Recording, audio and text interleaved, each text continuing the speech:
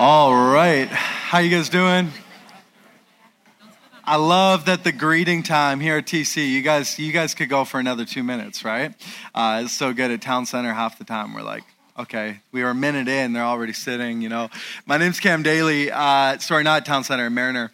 My name's Cam Daly. I am the pastor of student ministries here at CA Church, and it's so good to see many of you. I recognize so many faces, and was even just saying to some of you, it's like, oh man, I love so many people here, and I don't get to be here enough. And so I'm really, really glad to be here at Town Center. And, Brad says hi.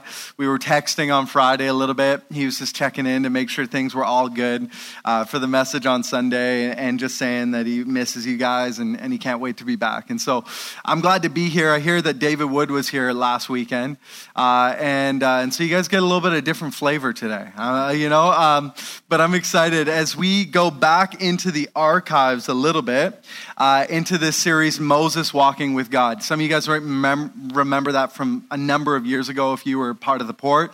But I was just kind of, thinking through different messages and what I should bring today. And for whatever reason, this one stood out to me.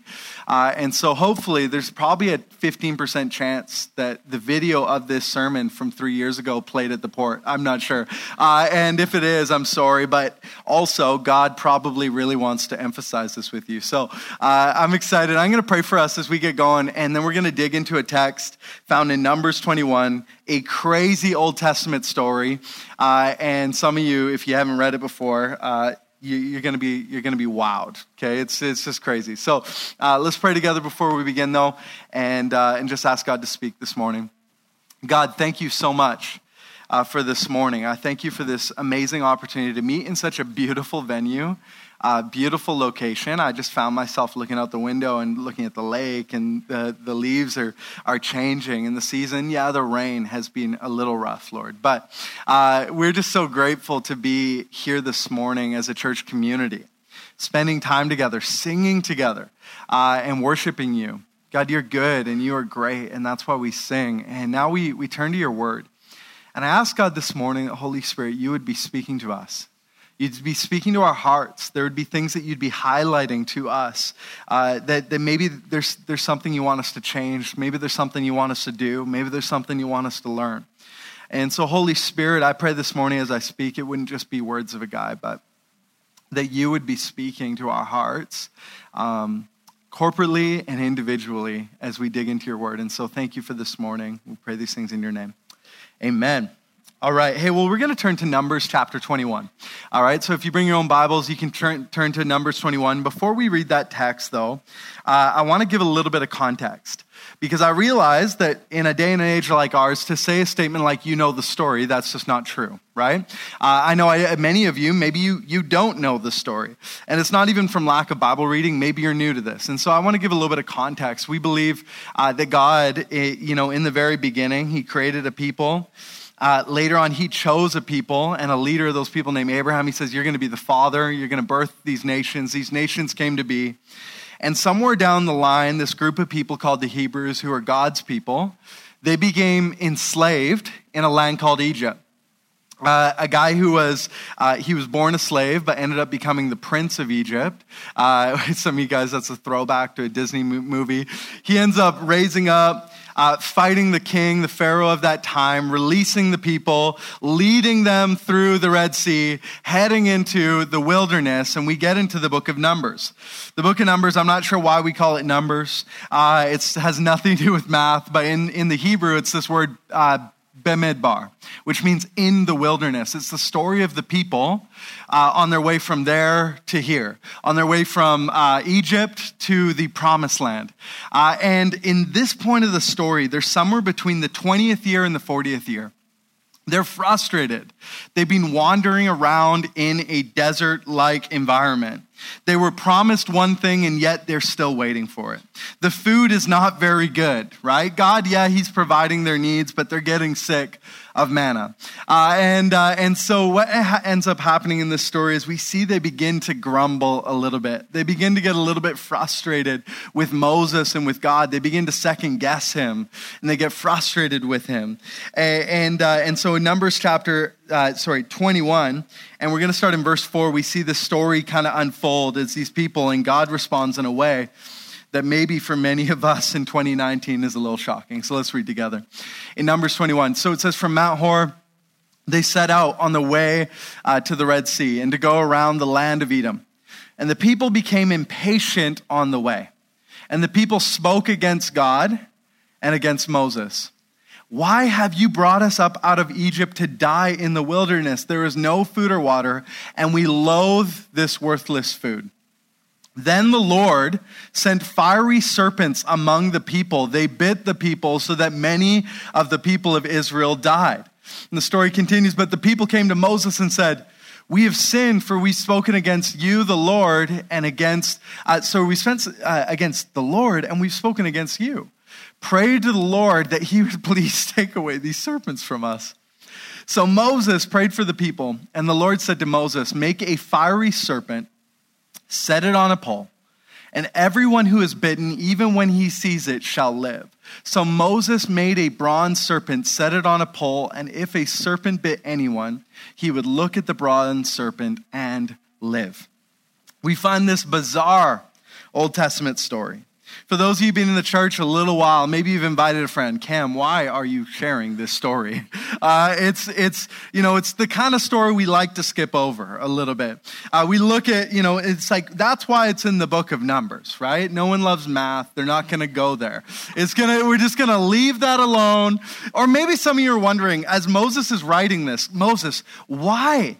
Why would you put this in the book? Like, just omit it. Leave it out. This is a bizarre story. God, frustrated with his people, say, okay, you're grumbling. All right, send the serpents from heaven. All right, it's just like, send them down, Jesus, right? Like the serpents come, bite the people. Some of them die, the story tells us. Why is it that Moses would write this story? Why is it that this story is within Scripture? Well, there's something really interesting I want to highlight for us. Particularly this image of what God's response is. He says, get some copper or get some bronze and make a serpent, set it on a pole, and anyone who looks at it, they shall live. And I was thinking about this image, and it reminded me of three things. There's something about it that just stuck out to me as I was studying it and I was looking at it. The first thing was this. As you think about it, maybe some of you have thought, man, I think I've seen that symbol before. The first thing is maybe you've seen it on the medic alert symbol, right? And we have this serpent that's wrapped around a stick, and it's red and all this kind of stuff. And this is one of the first places I saw it. So I used to wear a medic alert bracelet, and then twice I flushed it down the toilet. And you know how the story goes, right? You come home. You loosen your belt a little bit, maybe, your watch strap. You come and you go about your business, and then soon you need to go about your business. So you head to the washroom. Things happen there that are unspeakable in church. And then, right, you go to flush the toilet. I don't know if you've ever had this experience with anything before, but you flush it. The bracelet, in my case, fell off my wrist, hit the porcelain throne, fell into the bowl, and began to flush. And there's 1 second. There's 1 second where you're like, oh man, should I reach for it, right? You think about it, and the answer is no, depending on what is in the bowl with it. So this happened on 2 occasions. I no longer wear a medical alert bracelet, but I have it on my watch, even though paramedics tell me that they don't know how to look for it on there. So anyways, pray for me. But there's this moment. Now, somebody said to me, Cam, why don't you get a tattoo of the medic alert symbol on your wrist with your condition? And I was like, man, I'm a pastor. Pastors don't get snakes on their wrists, right? Unless they're like Dave Johnson or something like that. But, it's you don't do that, right? If I was to get a tattoo, I get a tattoo like you, Dave. Dave actually said this to me, like King Jesus, right? You walk up to someone in the supermarket, shake their hand, they'd see King Jesus, they'd ask you about Jesus, you'd lead them to salvation, you get them baptized, they become fully devoted followers. It'd be amazing. Or I get a tattoo like Pastor Mark. I love cats, right? Pastor Brad, Rhythm and News, Faux Life, right? I'm totally making this up. But, we don't get tattoos of snakes. It's funny, though, because I think about this story and I think about this symbol, and there was a second place that it came to mind. I think so many of us, we glaze over it just being like, this is ancient kind of talk. But the interesting thing is that Jesus actually refers to this moment in the history of Israel. And he refers to this symbol in light of what he would do for us on the cross. Look at this, the most famous verse in history that many of you would know. It's found in John 3:16. And it says this, and we'll start in verse 14. And as Moses lifted up the serpent in the wilderness, so must the Son of Man be lifted up, that whoever believes in him will have eternal life. For God so loved the world that he gave his only Son, that whoever believes in him should not perish but have eternal life. Interestingly, this is the second thing that came to mind. Jesus refers to this story. He sees it as something of importance. He sees something in this story that relates to himself, that relates to what he would do for us and what he would do for the church. And it's so interesting as I think about all the different stories that Jesus could have chose from, right? Like there's so many options. Jesus, there's so many stories you could refer to outside of this one to kind of relate to and point to what you were going to do for us in the cross. And this is our favorite verse, Jesus. It's on our mugs, right? Like, really, are you going to refer to this story of all stories? But in this story, Jesus sees something that points to himself. He doesn't pick Abraham and Isaac. He could have referred to the Passover, Yom Kippur, but Jesus picks one of the strangest choices possible in this wacky book of Numbers, talking about this story where God sent snakes that bit people and then they made a statue and everyone that looked at it lived. Why is it that Jesus looks at this story? Why is it that Jesus believes that this story has significance for us when we consider the gospel? Well, there's three things I want to share with us this morning. The first, for those of you being in church, it's going to be obvious, but I think we all need a reminder, is that the effects of sin is death. We see this in the story. The effects of sin is death. The second thing is that Jesus is the true healer and savior of the world. Jesus, the true healer and savior. He was back then and he is today. And thirdly, we need to look to him. We need to look to Jesus.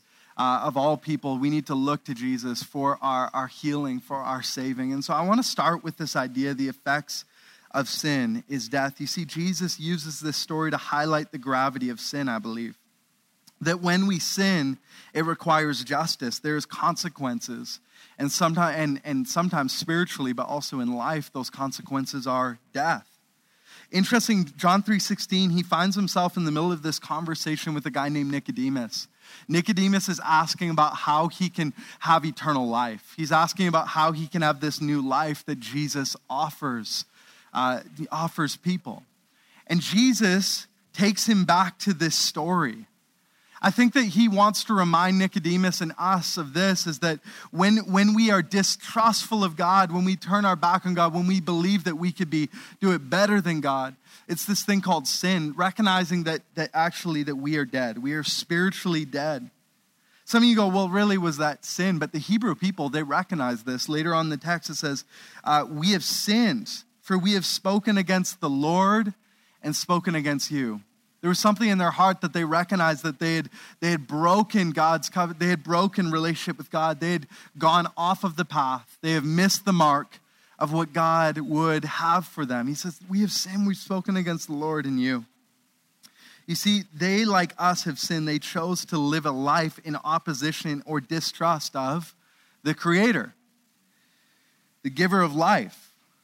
And when we choose to be distrustful and grateful towards the one who's given us life, we choose the opposite of that. What do we choose? We choose death. If God is life and to choose him is to choose life, when we turn our back on him, we turn our face towards death. We turn our face towards our humanity. And it doesn't go well for us from there. Furthermore, there's consequences for our sin. God has expectations on us as any father for his children. And when we break those expectations or blatantly sin, there are consequences. And we see this from the very beginning, don't we? In Adam and Eve, we believe that our origin story is that they were right with God and God gave them everything, full access to everything in the garden. Sometimes people think like, why would God even give like this option? But you have to realize they had thousands, if not millions of different trees and things to choose from. And yet he gives them one way in which they can choose to love him by obeying him, and they disobey. And it says that from the very beginning, because of what they did, that they were spiritually dead, and then we have actually, as their great-great-grandchildren, have lived through the repercussions of that decision, and we ourselves choose to reject God and choose our own ways. Some will say, well, is grumbling, complaining, like being distrustful really like sin? But it's in this time of Scripture that reminds us that we are not God, and therefore we cannot define what is right and wrong. You see, some of you think this is harsh, but God is both just and he is merciful, right? He's both just and he is merciful. I think that in our day and age in 2019, we love the God of mercy, of grace, of love, of compassion, all these things. But when it comes to justice, we'd rather not look, or we think, and many maybe of our young people think, I could be a better God. They judge God and they look at him and say, oh, I believe that he's a judgmental God, an angry God. I could be a better God. I could create a better God than him. And in this story, it's a reminder for us once again that God is the one who gets to define what is right and what is wrong. He gets to draw the line in the sand and say, when we cross that we've stepped towards death, we've stepped towards brokenness. And we see this in this story. The people are distrustful of God. They sin against God. And the result, the consequence, as wild as it is judgment. And sadly, and the truth is, for you and I is that when we make that same choice, the consequence for us is judgment. And that we, apart from Jesus Christ, we will be judged. But the thing that I love about this story is this, and please don't get hung up on what I've just said, because it's not the end of the story. You see, God is both the one who judged the people for their sin, but he was also the one, when Moses intercedes on their behalf, that provides a way for them to have life once again. Right? He's also the God who is merciful, who says, okay, I'll provide a way that if you would turn back to me, if you would look to this symbol, then therefore you would be healed. Do you see how this story points to Jesus and why Jesus might refer to it? You see, Jesus he reveals himself in this metaphor in the same way, right? That our God, he does hold us accountable for our choices, but he is also merciful to provide a way for us to be healed in Jesus Christ. This leads to our second point, and that is this, is that Jesus is the true healer and Savior. You see, the Hebrew people, they missed this, as many of them do today. History tells us that the people, here's what happened in this story, is that God provides this symbol, this snake on a stick, and they look at it and they're healed. But what happens is that they begin to worship the symbol instead of the God who provided it for them. In fact, if you read into 2 Kings, what you end up seeing actually is that King Hezekiah, generations later, find that the people are still worshiping this symbol. They're worshiping it as the God, and they're worshiping it as their healer. And so Hezekiah actually ends up taking this very literal and real thing with this snake wrapped around a stick, and he ends up destroying it to get the people's eyes off of this symbol and to remember it was God. It was Yahweh who was the one who healed them. And this is true of us as well. You see, Jesus, I believe why he chooses this story to communicate the greatest truth and the greatest picture of love of what he would do for us is this, is that, you see, his audience, the Jews, and the audience of the writer of this gospel, John. John was the pastor of an area called Asia Minor. There was a number of different churches that you find in the 7 churches of Revelation, and one of them was Pergamum. And in those cities, like the Jews, people had began to worship not just this symbol, but a false god named Asclepios. Asclepios was the god of healing. And interestingly enough, and remember I said there was 3 things it reminded me of. The third was this: when I was in Turkey, I remember seeing this symbol. And in the temple of Asclepion, people would come and they would lay down in this round room, and you can kind of see it depicted here. And they would be high on opium, and it was said that if a snake was to slither over them, that they were to be healed. I remember just a little while after going to this site and hearing this story, we went to a museum and I saw this picture as well. And this is the god of Asclepion holding in his hand a stick with a snake wrapped around it. You see, from that time forward, people had taken this picture and they began to create a deity. They began to create a god. And so Jesus, speaking to the Jews, recognizes that the people would remember their mistakes from history. But John, as the author, is also knowing that the Gentiles, the non-believers that he is writing to, have misplaced their worship, have misplaced their trust, have fixed their eyes on a false god named Asclepios, the god of healing. In fact, people in that day and time, they began to call him Soter. They would call the god Asclepius Soter, which means savior. You see, Jesus is declaring to them and to us that he is the true healer and he is the true savior. Back in Numbers 21, this was not pointing towards Asclepios, the god of healing, but it was pointing towards Jesus, the God-man who would be lifted up in just the same way to heal us, not just physically, but save us eternally. And we think, man, these ancient people, they're so silly. Oh gosh, they worshiped like a snake on a stick. Like this is foolish. This is crazy. We can get this kind of, mindset of like, wow, we're so past that.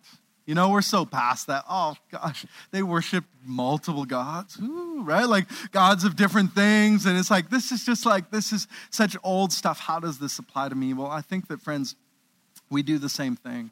We call things that are created things.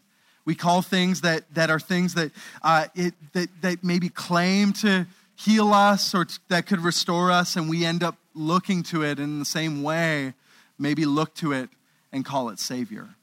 Believe that this thing will save me. You see, their missteps, though, friends, is a reminder to us, because we in the same way can declare things wrongly, Savior and healer. We in the same way can put our trust in things that we should not. There are counterfeit healers in our world that we make the mistake of looking to.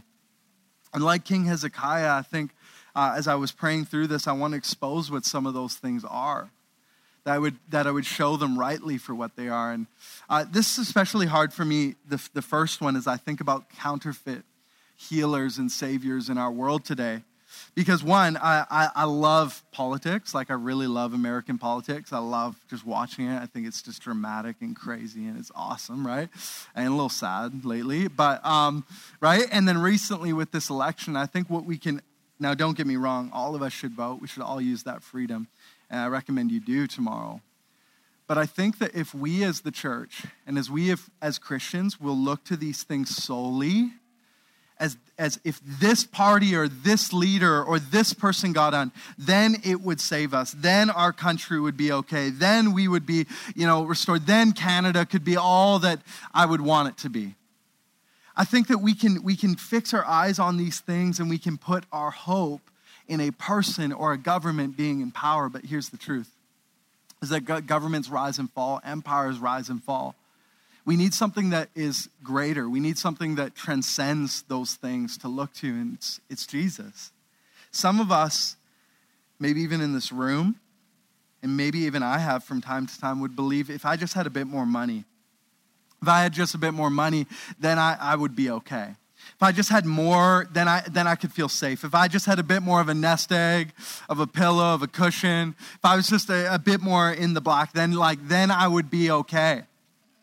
Right? And so we strive and we strive and we strive to get more money, to get more resources, to get more of a cushion. And it's never enough. We want more protection because we want more stuff and we need to protect ourselves. And many in our culture works like 60-hour weeks just to have a little bit more.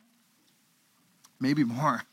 Maybe that's under, some of you are like, I worked an 80-hour week last week. So, and we're just striving. We're striving and striving. And I think that in some ways, if we don't check our hearts, we can begin to fix our eyes on the wrong things.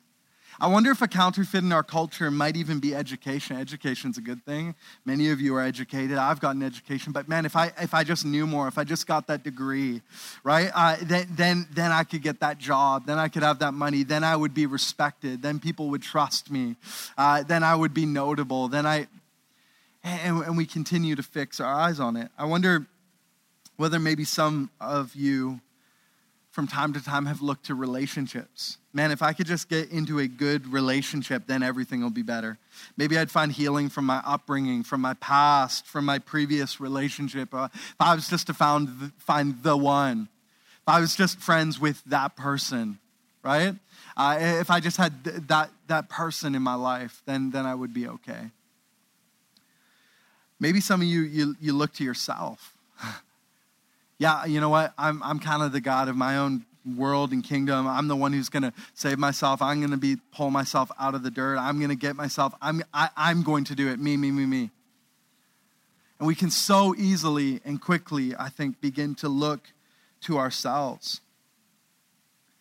Some in our day and age, and you can see this all over the city, especially if you come to Port Moody, it's left, right, and center. That's where I live. Maybe look to the new age, right? Crystals and medicines. Literally, I can find that on my street. Crystals, medicines, new age teaching. Others maybe look to like these new forms and spiritual forms of exercise, believing that maybe this could be the thing that would heal them from their brokenness, their baggage, unlock deeper knowledge, and that we seek it and we look to it. Some look to self-help books and to teachers and to self-exploration to find saving and healing. And many of these things are good. Don't get me wrong. Many of these things are good. But I've even found myself from time to time putting way too much stock in these things. Putting way too much stock in, man, if my team, my sports team could make it, if they could win it, then I would be happy, right? Like it would just, finally, the curse would be broken after 50 years, right? You know, it's like... And I think many of us, we do this all the time as we begin to take our eyes off of Jesus. And we read stories like this and we mock them, thinking how foolish they are. And yet, I find my heart drifting, declaring things Savior, and looking to things that were never meant to take that place in my life and my heart as healer.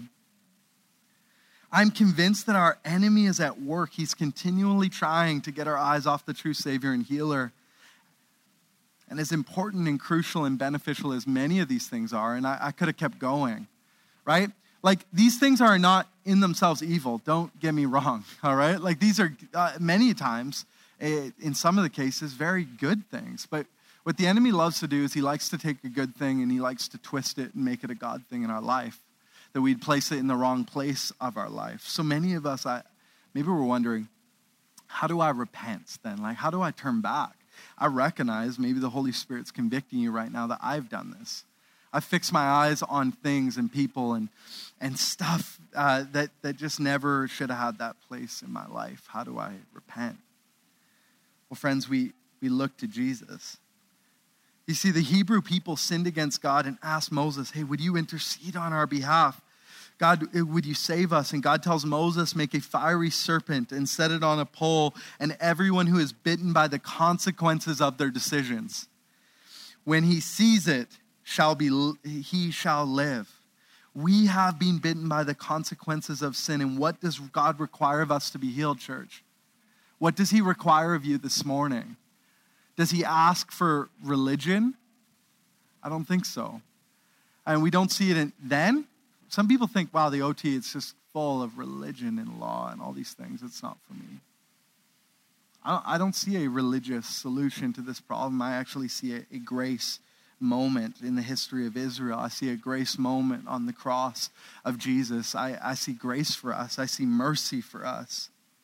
You see, Jesus, friends, is the greater Moses who intercedes on our behalf before the Father. Father, would you make a way for them to be healed? Would you restore them? Jesus is the greater healer who gives his life so that we can not just be healed physically, but eternally. And in the same way that they looked at a statue, and when they looked at it, they were healed, what he is asking of us this morning is so simple. I want you to hear it. He's asking us simply to turn our back towards sin and death and back towards him, to fix our eyes, to look at Jesus Christ, to look at him and him alone. We're meant to look to Jesus. We're meant to look to him. He is the true Savior. He is the true healer. There is no one else. There's no one else. You see, there's a story that actually came to mind as I was reading this story.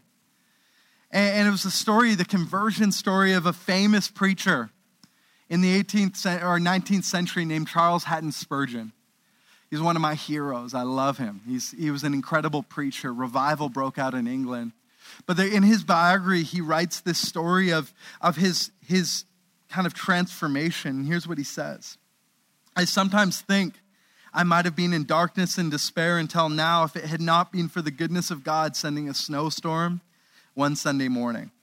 While I was going to a certain place of worship, when I could go no further, I turned down a side street and came to a little primitive Methodist church.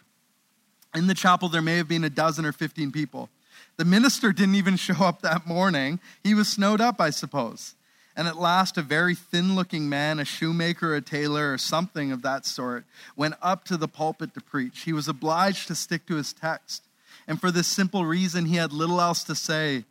The text was this: "Look unto me, and you will be saved, all the ends of the earth," in Isaiah 45:22. He says he didn't even pronounce the words rightly, but it didn't matter. There was, I thought, a glimpse of hope for me in that text. The preacher began, "My dear friends, this text is very simple indeed. It says, look. Now, looking doesn't take a great deal of pain. It isn't lifting your foot or your finger. It's just look.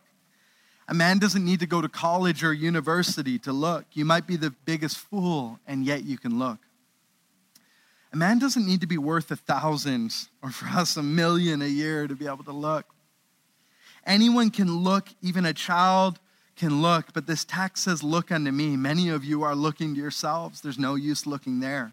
You'll never find any comfort in yourselves. Some look to God the Father. Yes, look to him, but the text says, look to Jesus Christ. Some of you say, well, I'm going to wait for the Spirit to work in my life. You have no business with this. It's so simple. It says, look to Christ. Look unto me. And then the good man followed up his text by saying this: look unto me, I'm sweating great drops of blood. Look unto me, I'm hanging on a cross. Look unto me, I am dead and buried. Look unto me, I rise again. Look unto me, I ascend to heaven. Look unto me, I'm sitting at the right hand of the Father. Look unto me, O poor sinner, look unto me, look unto me. And the story continues. It says that he had gone on a great length and managed to spin out about 10 minutes to end his tether. And then he looked at me, and this is Charles Haddon Spurgeon saying this, and I dare say with so few present, he knew me to be a stranger. Just fixing his eyes on me as if he knew my heart, he said, young man, you look very miserable. Well, I did, but I had not been accustomed to have remarks made from the pulpit about my personal appearance. However, it was good blow, and it struck right home, he continued, and you will always be miserable, miserable in life and miserable in death if you don't obey my text. But if you obey it this moment, you will be saved. He said, I saw at once the way of salvation. I know not what else he said. I did not take much notice of it. I was so possessed with this one thought, like as when the brazen serpent was lifted up, the people only had to look and were healed. So it was with me. I'd been waiting to do 50 things, but when I heard that word, look, what a charming word it seemed to me. Oh, I looked until I could have almost looked my eyes away. There and then the cloud was gone.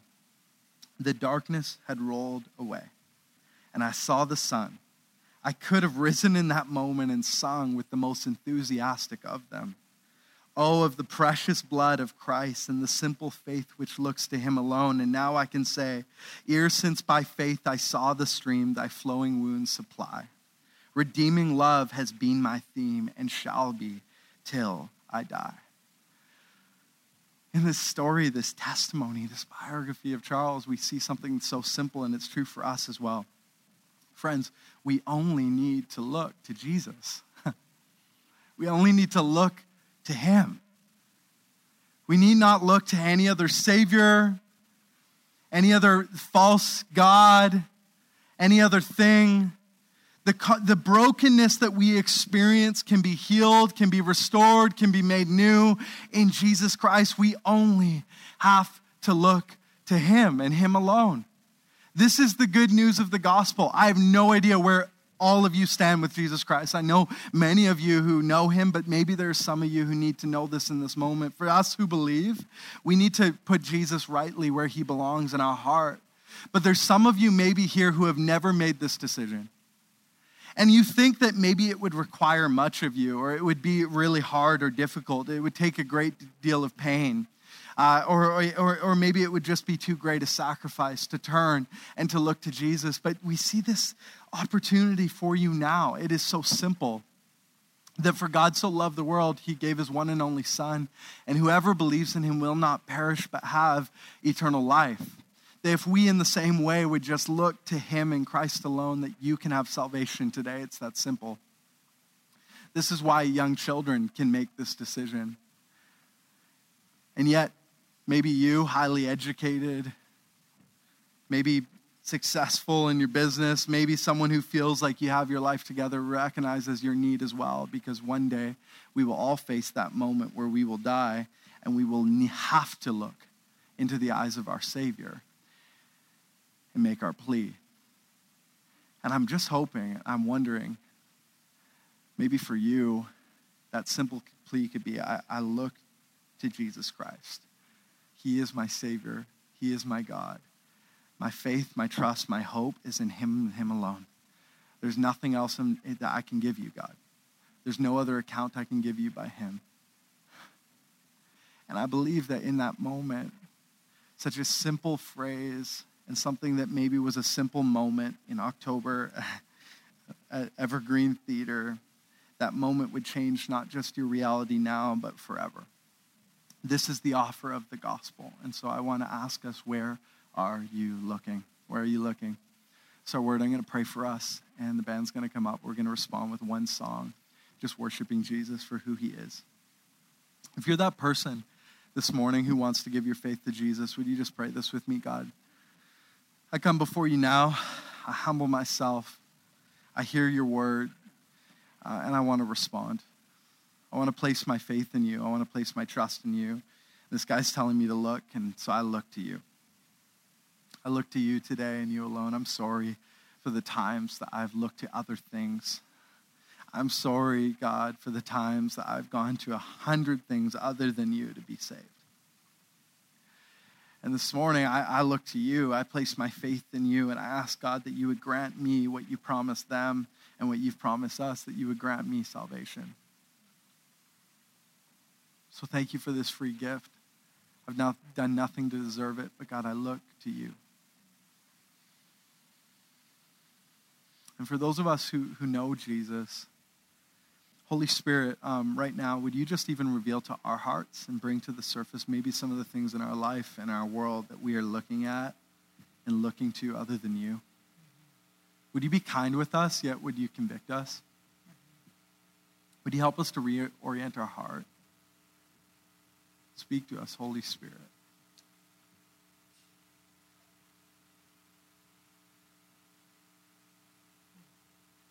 God, I'm so grateful that you hear us.